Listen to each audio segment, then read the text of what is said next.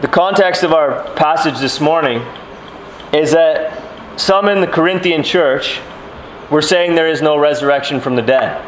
Paul is writing to a group of Christians in a city named Corinth, and some of those Christians were saying there is no resurrection from the dead.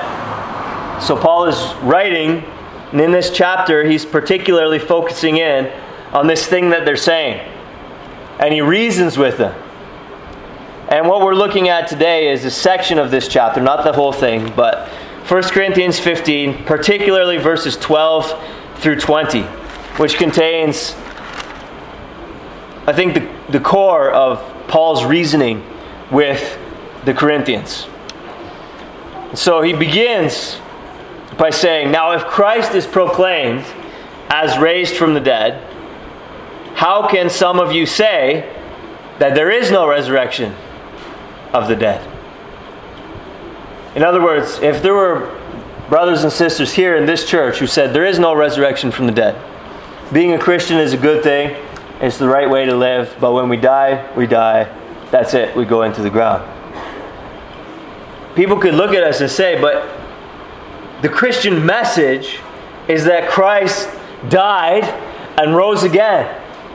And so if you say that there is no resurrection from the dead, how is that consistent with this message that Christ has been raised from the dead? If Christ is proclaimed as raised from the dead, how can some of you say there is no resurrection from the dead? He goes on in verse 13 to say, because if there is no resurrection from the dead, then not even Christ has been raised. If the nature of things is that nobody rises from the dead, then not even Christ has been raised. And then in verse 14 he says, and if Christ has not been raised, then our preaching is in vain, and your faith is in vain. And he goes on to say, over in verse 19, if in Christ we have hope in this life only, we are of all people most to be pitied. So Paul's reasoning with the Corinthians. He's saying, look, if Christ has been raised, then you can't say that resurrection is out of the question a priori. And if resurrection is out of the question a priori, then even Christ has not been raised. And if Christ has not been raised, then our preaching is in vain, your faith is in vain, and we, Christians, are of all people most to be pitied. Let's think about those things a little bit more. If Christ has not been raised,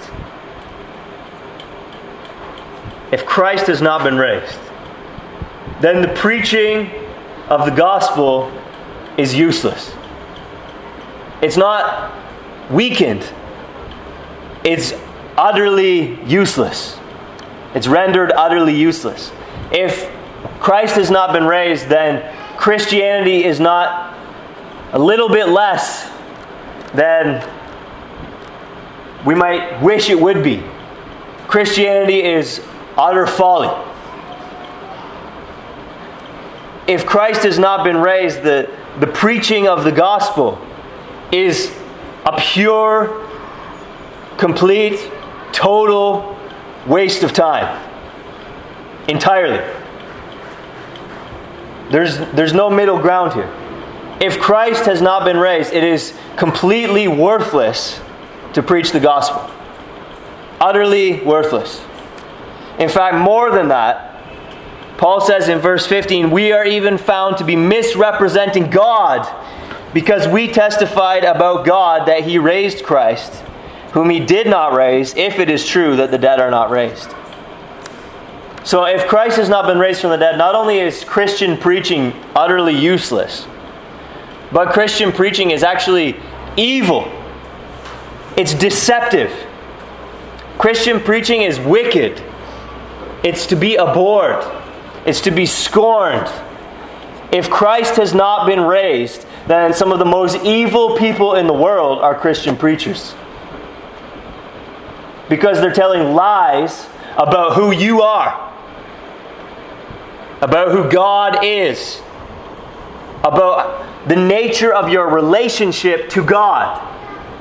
Some of the most important questions in life you are being misled on if you're listening to a Christian preacher, but Christ has not been raised.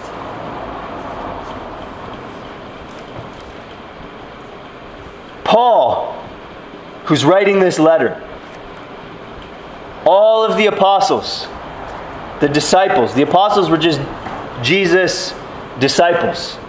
Those who were taught by Jesus, those to whom Jesus entrusted the work of telling others about Him, specifically His death, His resurrection, His ascension, and His coming return. That's who the apostles were. All of them wasted their lives entirely if Christ has not been raised. I can't rattle off to you exactly how each one of them met their end, but extra biblical sources have it that 11 out of the 12 perished, shall we say, prematurely. That's not exactly right, because they perished when and how God had planned for them to perish. But they were killed. They were martyred. And John was exiled on Patmos, exiled on an island. So he's the sole exception. All of these guys, though, all of these guys suffered, and most of them died for something that wasn't worth dying for. They wasted their lives and they suffered uselessly. There was really no point to their suffering. It was senseless and purposeless. Worse than that, if Christ was not raised, all of those men were liars because they proclaimed that Christ was raised. Either liars or they were deceived. But in any case, they were misrepresenting God, so they were, in any case, spreading untruths or spreading lies. Even if you spread something that's not true, like a meme on Facebook, before you fact check it, you may not intentionally be lying, but you're not telling the truth. So at best, these guys were unintentionally propagating something that wasn't true, but at worst, they were liars. And because some of them claimed to see, actually all of those original ones claimed to see the risen Christ, and Paul claimed to see the risen Christ on the road to Damascus, all of them by necessity had to be liars because they claimed to see the risen Christ. So either they were deceived about that or they were lying about that. Right. But what they called people to was to likewise stake their lives on the truth that Christ had been raised. What they called people to was to reorient their whole lives around this person called Jesus. To live their whole lives worshiping this person called Jesus. To spend their whole lives obeying the laws that Jesus gave. Through his teaching, throughout his earthly ministry, which really was just a recapitulation and a rearticulation of the moral law, which has bound all people from the beginning of creation. To obey this one. To live their lives for this one. To seek not their own glory, that they might be remembered, but to seek the glory of Christ. To seek not their security, but to seek even to lay down their lives. To give everything away, to sell everything, to hold lightly to everything, to hold loosely to everything, in order that Christ would be known, that Christ would be believed on, that Christ would receive the worship that He's due all the way to the ends of the earth.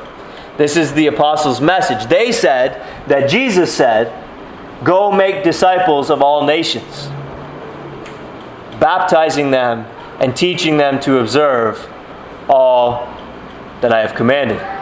So they claimed that Jesus deserves worship from all peoples everywhere.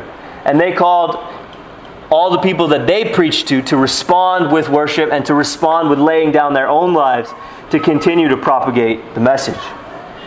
So the apostles and all who took them up on that challenge and began in turn preaching to others and propagating this message to others, all of them wasted their lives. All of them wasted their lives. At best, they were deceived. At worst, they were liars. But all of them wasted their lives. They died for something that was not worth dying for. They died for a lie. And this goes all the way back. You could trace this all the way back to Jesus himself, who, if he was not raised, is the author of lies. The author of this big lie. The author of this big waste of time. Because he said, I am the way, the truth, and the life. No one comes to the Father except through me. He said, I am the resurrection and the life. He who believes in me, even though he dies, yet shall he live. I am the good shepherd. I lay down my life for the sheep. No one takes my life from me, I lay it down. And I have authority to take it up again. Jesus led people to believe, he led his disciples to believe that there was life after death and that he could get them there. So the apostles and everyone that they entrusted the message to, who in turn preached to others, were at best deceived, were at worst liars. And all of this was built actually on the teaching of Jesus himself. And we know that Jesus taught these things. For sure. That's a historical fact. Whether you believe the Bible or not, we know that Jesus taught these things. It's as sure as any historical document. How do we know that Caesar was the emperor of Rome? How do we know that this happened, that happened? How do we know all these things? Because historical documents tell us. We know for sure that Jesus said these things. So Jesus was either telling the truth or he was not telling the truth. Those are our only options. And if Christ was not raised, then he was not telling the truth. Which means that everybody predicated their lives on this lie that Jesus told. And this goes back to C.S. Lewis's famous quote. He was either the Lord, whom he claimed to be. He either was everything he said he was, or he was a liar. He was intentionally deceiving everybody, in which case he's not a respectable and admirable historical figure. He's actually a very evil historical figure who has caused a lot of difficulty, to say the least, for many people throughout the ages. Or Jesus was a lunatic, in which case, again, he's not worthy of our adoration and our praise, but our pity. And everybody who has staked their lives on this lunatic has also wasted their life. So this is Paul's logic here. If Christ is proclaimed as raised from the dead, how can you say that there is no resurrection from the dead?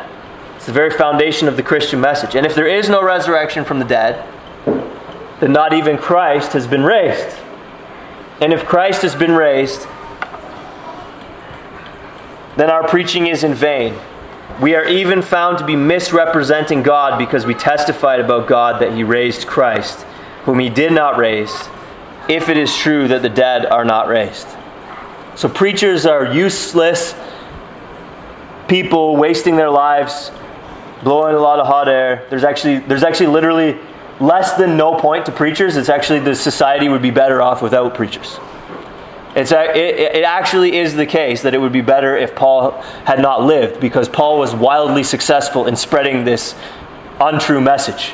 It would actually just be better if he had never come around, because he just made the world worse. See? It would actually just be better if all these Christian preachers throughout the ages had not kept repeating this deceptive and hollow message. And it would actually be better if I wasn't here, if all the other pastors in Barbados were not here propagating this utterly useless, in fact, even deceptive message. And if Christ has not been raised, Paul says, not only is the preaching useless, but he says, your faith is in vain. Your faith is futile. In vain is in verse 14. Futile is in verse 17. Your faith, Christians, brothers and sisters here at Covenant Reformed Baptist Church, if Christ has not been raised, your faith is futile. Your faith is in vain. There's literally no point to what you're doing. There's actually no point for you to be here in church this morning. It's not, well, I like the way it makes me feel. Well, there's lots of other things you could do that I'm sure would make you feel nice too. Right? There's lots of things in this world that can make somebody feel nice. Don't waste your time with this nonsense if Christ has not been raised. Why would you bother to come to church if Christ has not been raised? It's pointless. It's worthless. And the lives of all Christians throughout the ages which have sprung up and which have been cut down, again, many of them martyred, killed, people have lived difficult lives. I've even baptized a woman in Canada who was basically cut off from her family because she became a Christian. What would be the point of that? If Christ had not been raised, she got cut off from her family for no reason. There was no point. Why do you bother to have conflict with your unbelieving family members, with your unbelieving friends, with unbelieving coworkers? Why do you bother to navigate the tension that comes from being in relationship with people who have a radically different worldview from you? Why do you bother to navigate that? Why do you bother to try to follow the directions of Scripture rather than just go with the flow in situations where you're with unbelievers and they want you to do something that's not right or to compromise your beliefs, or they don't understand why you're doing a certain thing? Why do you take a stand for a principle or a truth if Christ has not been raised? Then this whole book is not true. The fundamental central truth in this book is that Christ has been raised. So there literally is no point. This whole thing has been an exercise in futility ever since Jesus died on the cross outside of Jerusalem, which again is an indisputable historical fact. Ever since that happened, everything that has followed since in the name of Christianity has been a waste. And if everything that you do in the name of Christianity and everything that I do in the name of Christianity has been a waste, and you take your faith pretty seriously, that basically means your life has been a waste. Certainly most of your life has been a waste. If you've been in church week after week after week after week, and you've spent so many hours reading this book, and you've tried to reorient your priorities, reorient your thinking around all of these things, you've spent so much effort. I think basically it amounts to your life being a waste. I don't think we have to temper that too much. It's like, well, I still have the odd time when I'm not doing Christian things or thinking. It's like, well, for those of us who are really serious about the Christian faith, it basically means your life's a waste. Which means, this is Paul's logic, verse 19, if in Christ we have hope in this life only, we are of all people most to be pitied. That's unassailable logic. If Christ hasn't been raised, I'm wasting my breath, you're wasting your time, not only today, but every week that we gather. It really is just this whole scheme we call Christianity is just a big waste. And that means that we have hope in this life only. And so if we have hope in this life only, then we are of all people most to be pitied. So,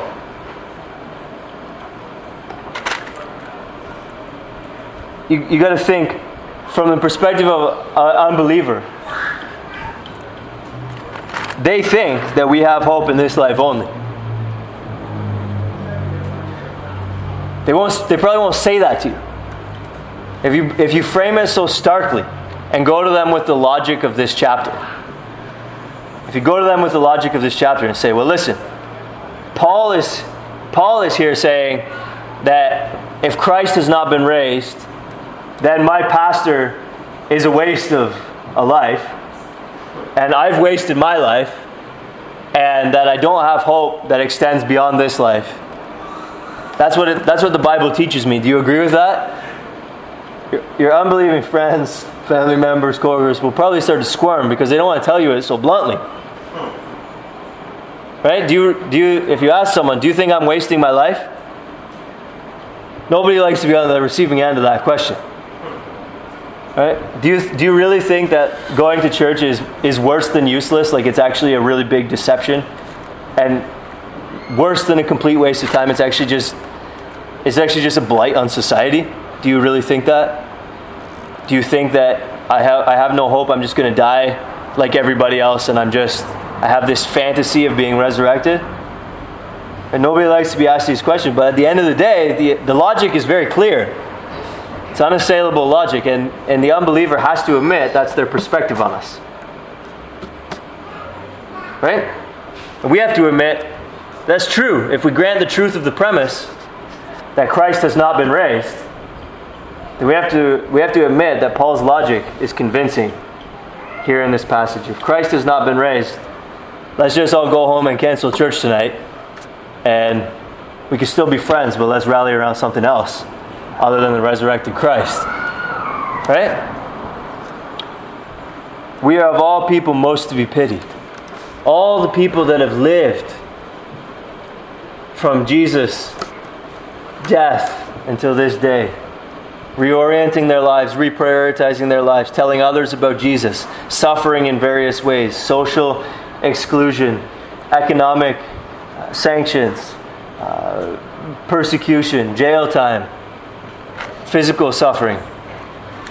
All of it has been a waste. And even those who have not suffered greatly have missed out on a lot of what would be otherwise legitimate things to enjoy, and what would otherwise be pleasant things. Anytime you've said no to getting together with others on a Sunday because your priority is to be in church, well, it's pitiable that you missed out on a good opportunity to get together, whether a family get together, whether getting together with your friends, whatever. Anytime that you said no to going to a party or hanging out with some friends, spending some time, it's pitiable that you missed out on that. It's too bad that you wasted your time going to church or being with other Christians instead of that. Or it's pitiable that you lost out on all of the explicitly sinful pleasures that are around us. Because if Christ has not been raised, this book is not true, which means they're actually not sinful. And if they're actually not sinful, then why not enjoy them? Right? Even the Bible says that sin is pleasurable. Hebrews tells us that. It says it's fleeting pleasure, but it does tell us that sin is pleasurable. So if this book is not true, then what we think of as being sinful is not actually sinful. It's just pleasure that we could have otherwise enjoyed, but we lost out on it because we were wasting our time being Christians. Right? This is Paul's logic here. This is the way he reasons with the Corinthians in 1 Corinthians 15. But then, in verse 20, he says this: but in fact, Christ has been raised. But in fact, Christ has been raised. everything that I just said would be the natural consequence if Christ had not been raised. If Christ had not been raised, we might as well go along with everybody else and say as they do, as he says later on in the chapter, verse 32, "Let us eat and drink, for tomorrow we die." If Christ had not been raised, we may as well go along with all of that. But in fact, Christ has been raised. And if Christ has been raised, and indeed he has, then that turns this whole thing on its head. That turns the logic completely on its head, and it begins to work the other way. We'll get to that in a moment, but I want to read you a lengthy excerpt here from Charles Hodge's commentary on 1 Corinthians 15. He says this. "It may be safely asserted that the resurrection of Christ is at once the most important and the best authenticated fact in the history of the world." True point. Because we're going to take ancient historical documents at face value on everything else. We're going to take eyewitness accounts at face value on everything else. We're going to take plausibility at face value, probability at face value on everything else. Think about it. He goes on, and this is the lengthy quote. He goes on and gives 10 reasons why it's completely rational to believe that Christ rose from the dead. 1, it was predicted in the Old Testament. 2, it was foretold by Christ himself. 3, it was a fact admitting of easy verification. In other words, it wasn't like, I've been healed of a pain in my kidney. No one can verify that. But he's not in the tomb anymore. Well, where's his body? It was a fact admitting of easy verification. We saw him. Look, he's over there. Go look at him. He's standing right there. It was a fact admitting of easy verification. Abundant, suitable, and frequently repeated evidence was afforded of its actual occurrence. Sorry, I'm at 5. I've been rambling them all together. The witnesses to the fact that Christ was seen alive after his death upon the cross were numerous, competent, and on every account worthy of confidence. Even this passage that we have before us here today says that he appeared to more than 500 brothers at one time. 1 Corinthians 15 verse 6. And he goes on and says, most of whom are still alive, though some have fallen asleep. Fallen asleep just means died. So what he's saying is, listen, there's almost 500 people who at the same time all saw him. And most of those people are still living. You could just go talk to them. If something happened in front of like 500 people, that's pretty reasonable. 6, their sincerity of conviction was proved by the sacrifices, even that of life, which their testimony entailed upon them. Right? Chuck Colson said that Watergate convinced him of the truth of the resurrection, because he said there was this thing that embroiled some of the most powerful and important people in the world, but within a few weeks, they couldn't keep the lie any longer. They couldn't hold the lie together more than a few weeks. Right? But look at these guys. They went and died for this. Right? They went and died. Like at the point where someone holds I was going to say a gun to your head, but a sword to your throat, or starts to nail you to a cross or something like this, wouldn't you be like, no, I'm just kidding. It's not true. You know, I'll say what I have to say. Why would you go on? Think about it. Why would you go on and die for something that you know to be false? And think about it. The Bible even tells us that all of these guys ran the night that Jesus was arrested. And then after the crucifixion, they went and hid themselves in a locked room. So the Bible isn't like, you know, here's Rambo, and here's Jean-Claude Van Damme, and here's Rocky Balboa, and all these tough guys, right? Here's Bruce Willis. All these guys, these tough guys, they came to arrest Jesus, and all these guys fought because they had courage. You know, and then after, they fought again, and they kept testifying. No, what you see is actually, it's like everybody ran. And then everybody locked themselves in a room. And then Jesus rose from the dead and appeared to them. And then they went and courageously said that Jesus rose from the dead, and they even died themselves. Just think about that. What could explain that kind of transformation? What could make a man who ran when his friend was going to be executed all of a sudden come back and be ready to die boldly? What would get him over that fear of death? Well, how about resurrection? Because it doesn't matter if you kill me, I'm going to come back to life. When Christ comes again, I'm going to rise. So, it doesn't matter if you kill me. And as Jesus said, don't fear people who can only kill the body. Right? All you can do to me is kill my body. All you can do is kill my body. Think about that. That's the kind of courage that resurrection puts in display. So this is, I guess, a notated quotation of Charles Hodge. Now I'm at number 7. Their testimony was confirmed by God bearing witness together with them in signs and wonders and diverse miracles and gifts of the Holy Ghost. Again, it's not like these guys just said a whole bunch of things and nothing else happened. They went out and people were healed. People were healed of diseases.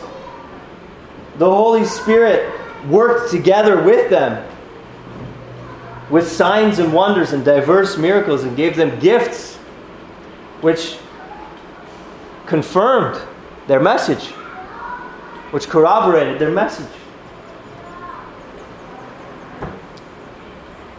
Number 8, that testimony of the Spirit is continued to the present time and granted to all the true children of God, for the Spirit bears witness to the truth in the heart and conscience.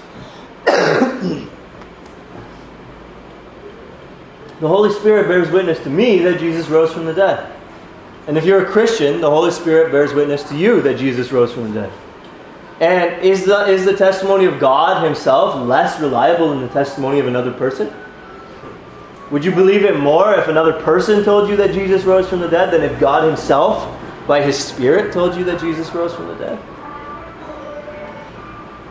9. The fact of Christ's resurrection has been commemorated by a religious observance of the first day of the week from its occurrence to the present time. What accounted for the fact that all of a sudden all of these Jews and all of these new Christians who came from all sorts of different backgrounds all of a sudden began worshiping on a Sunday? Why did they all start calling it the Lord's Day? The account that the Bible gives us is because the Lord rose on that day and they commemorate His resurrection every Sunday. Number 10. The effects produced by His gospel and the change to which it has affected the state and the change which it has affected in the state of the world admit of no other rational solution than the truth of His death and subsequent resurrection. The Christian church is His monument. All believers are His witnesses. So think about that. If Jesus did not rise from the dead, then how could the Christian church have had such success? Who I don't know who we're going to say would be the best public relations, would form the best public relations committee. I'm not sure. I don't know. I don't know the industry well enough. But if you handpicked 12 of the best PR experts in the world, and you paid them gargantuan sums of money to convince everybody that you were God, and that everybody should obey you and worship you, and trust that when they die, you're going to bring them back from the dead, and that one day you're returning to judge the living and the dead.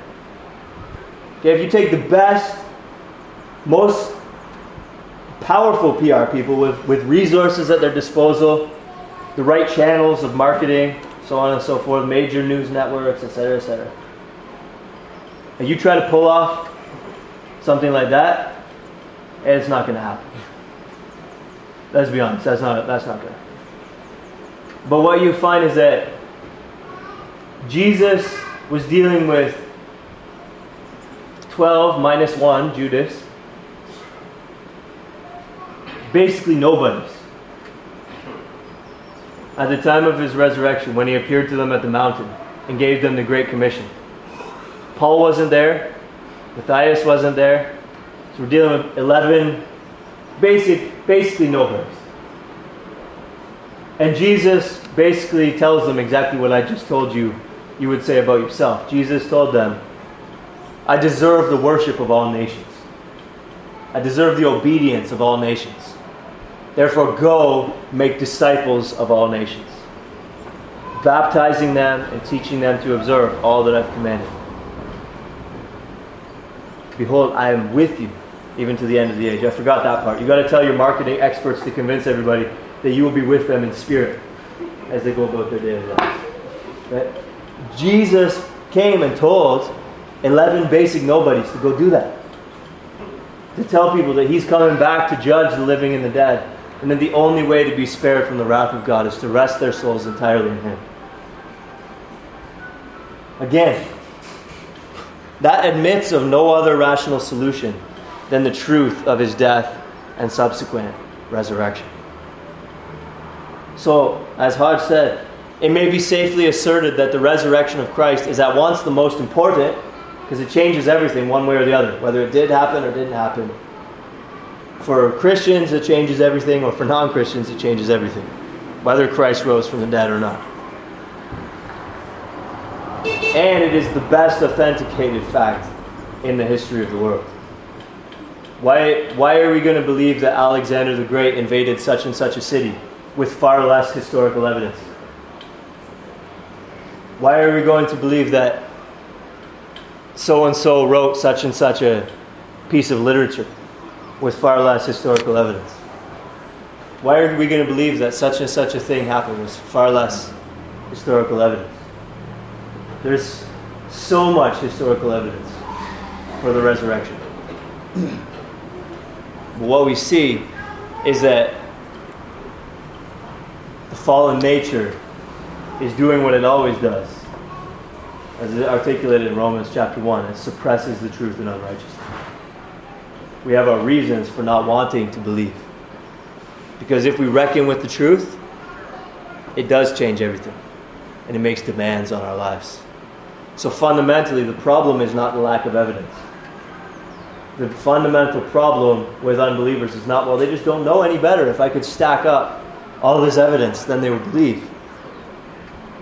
It's not the way it works. The unbeliever suppresses the truth in unrighteousness till they're willing to listen to God's voice in the Scriptures, till they're willing to yield to the testimony of the Holy Spirit, calling them through the proclamation of the gospel. They will not believe. But it is well authenticated. So in fact, Christ has been raised. Like I said, that turns everything we were saying at the beginning exactly around. Completely on its head. Everything that I said at the beginning is untrue, and its opposite is true. That's also the logic of this passage, which again is unassailable. If Christ has been raised, then preachers are not preaching in vain, and they are not deceptive, but preaching of this message that Christ Jesus came into this world because we could not save ourselves. We have all, like sheep, gone astray, the Bible tells us. We have turned everyone to his own way, her own way. We cannot, as it were, unbalance the scales of justice by doing more good things than bad things so that we can outweigh the bad things and curry God's favor. Being a sinner is like getting the first question wrong on the test and then answering however many else right. Or being a sinner is like that. Answering the first question wrong, and no matter how many else we get right, we're still not going to get a perfect score. And God demands a perfect score because he's holy. So there's literally nothing. It's like even if you answer all the rest of the questions right, but you got the first question wrong, your score is still less than perfect. You broke one law, you broke them all. That's what James tells us. Whoever stumbles at one point has become accountable for the whole law. So maybe you didn't murder, but you committed adultery. Maybe you didn't commit adultery, but you stole. And when you realize that all of these commandments penetrate right down even to the attitudes of our hearts, even having a lustful thought or an unjustly angry thought towards somebody is all adultery or murder. When you realize this, you realize we could not save ourselves, but Jesus came into this world. The Son of God took on flesh, became one of us. He was born under the law, Galatians 4:4 tells us, in order to redeem those who were under the law, that we might receive adoption as sons. He came to live a law-keeping life in place of our law-breaking. When he died on the cross, he bore the punishment that we deserve for our sin. So we receive his righteousness as a gift, and he takes the punishment that we deserve for our sin. And he did not stay dead, but Romans 4:25 tells us he was raised for our justification, which among other things means that he was raised to show that God had counted his payment of our debt sufficient and acceptable. There was no longer any need for him to stay dead because God's wrath had been satisfied. This punishment that we deserved had been borne fully, totally, in its entirety. There was no need for him to stay dead, and so he was raised. Christian preachers who are preaching this are not wasting our breath. It's a true message. It's an important message. It's a message that all of us need to reckon with, need to listen to, need to accept, and need to reorient our whole lives around. The right response to that true historical narrative that I just gave you, the right response to that is to repent and believe. That's the way the Bible talks about it. Repent is to turn around. It's as if we're walking away from God, away from what he commands us to do, away from what is right, away from what is good, away from love towards him, away from communion with him, towards sin. And to repent is to turn around, back towards God, to what he wants, to what is right, to what is good, toward communion with him, toward love toward him, and away from sin. Entering into a new relationship where we trust him. We rest our whole souls upon him. It's a reprioritization of our lives that's involved in the turning. Our energy, our money, our time, all of these things get reprioritized when we repent. We turn toward Jesus. This is the right response. This is the response that we all need to make to these historical truths. That Christ lived, that Christ died, that Christ rose again. That's the right response. Repentance and faith. Repent and believe. Turn and believe. Change your way of life, reorient your way of life, and rest your soul entirely upon Christ Jesus. That's a true and important message. It's not vain preaching, it's true preaching. It's not deceptive preaching, it's true preaching. It's not vain and deceptive, it's important.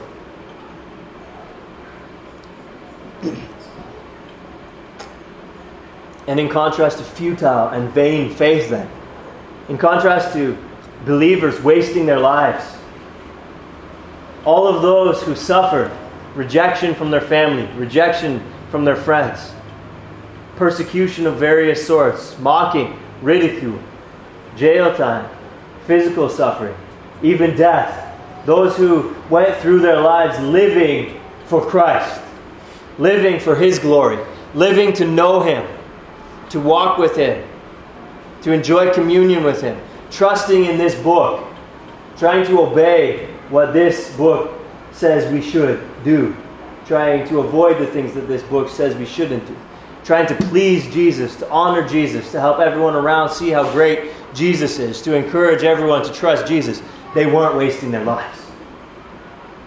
That's what he means. If Christ has been raised from the dead, they were not wasting their lives. They lived worthwhile lives. Hebrews 11 talks about them. Those who were of faith.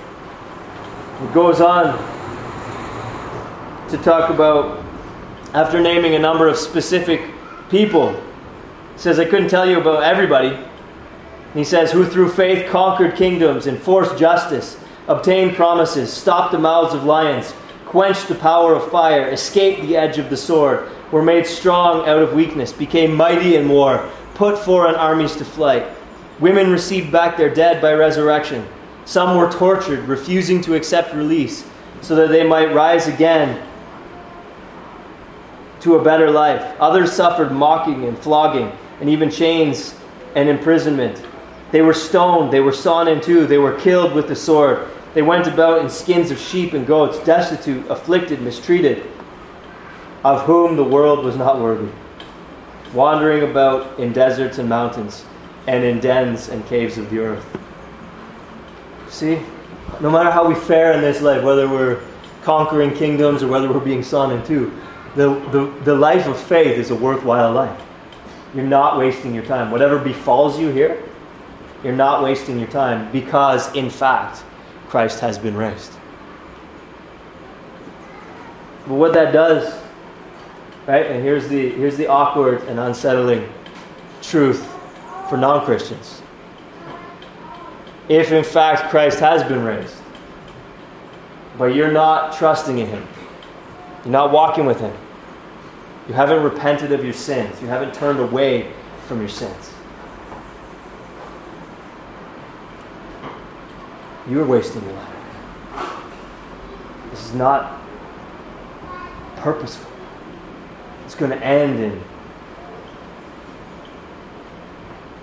death, decay, punishment, hell.